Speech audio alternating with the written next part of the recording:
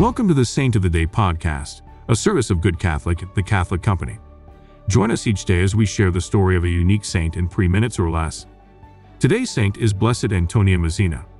Blessed Antonia Mesina, who lived from 1919 to 1935, was one of 10 children born to a poor family on the island of Sardinia in Italy. Being the second oldest child, she had to leave school to help with the family chores after her mother became bedridden, a task which she accepted with obedience, humility, and joy.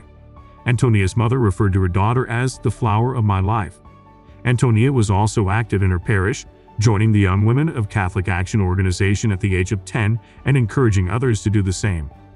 On May 17, 1935, while in the forest with a friend gathering firewood, Antonia was assaulted by a teenage boy who attempted to rape her.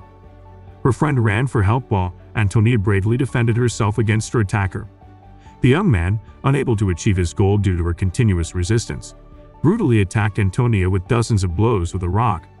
By the time help arrived, it was too late. Antonia died at the age of 16. The entire town accompanied her body to the site of her burial.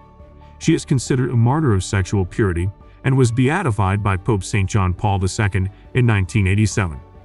Her story has been likened to that of St. Maria Goretti. Blessed Antonia Mesina is the patron of rape victims. Her feast day is May 17th. I invite you to say a prayer for all victims of sexual assault. May they find healing. Blessed Antonia Mesina, pray for us. Thank you for tuning in. This is a Good Catholic podcast. If you liked what you heard, check us out at goodcatholic.com and make sure to subscribe to our YouTube channel.